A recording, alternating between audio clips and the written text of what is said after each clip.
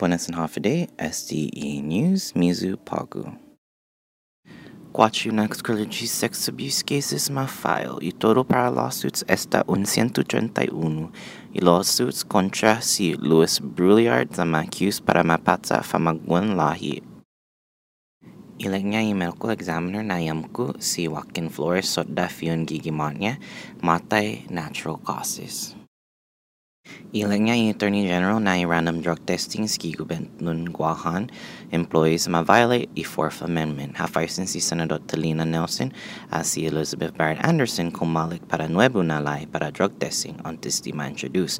Y oficinan maglahi ilag niya na random drug test ki agencias so da several employees guaha drugs ki tau niya.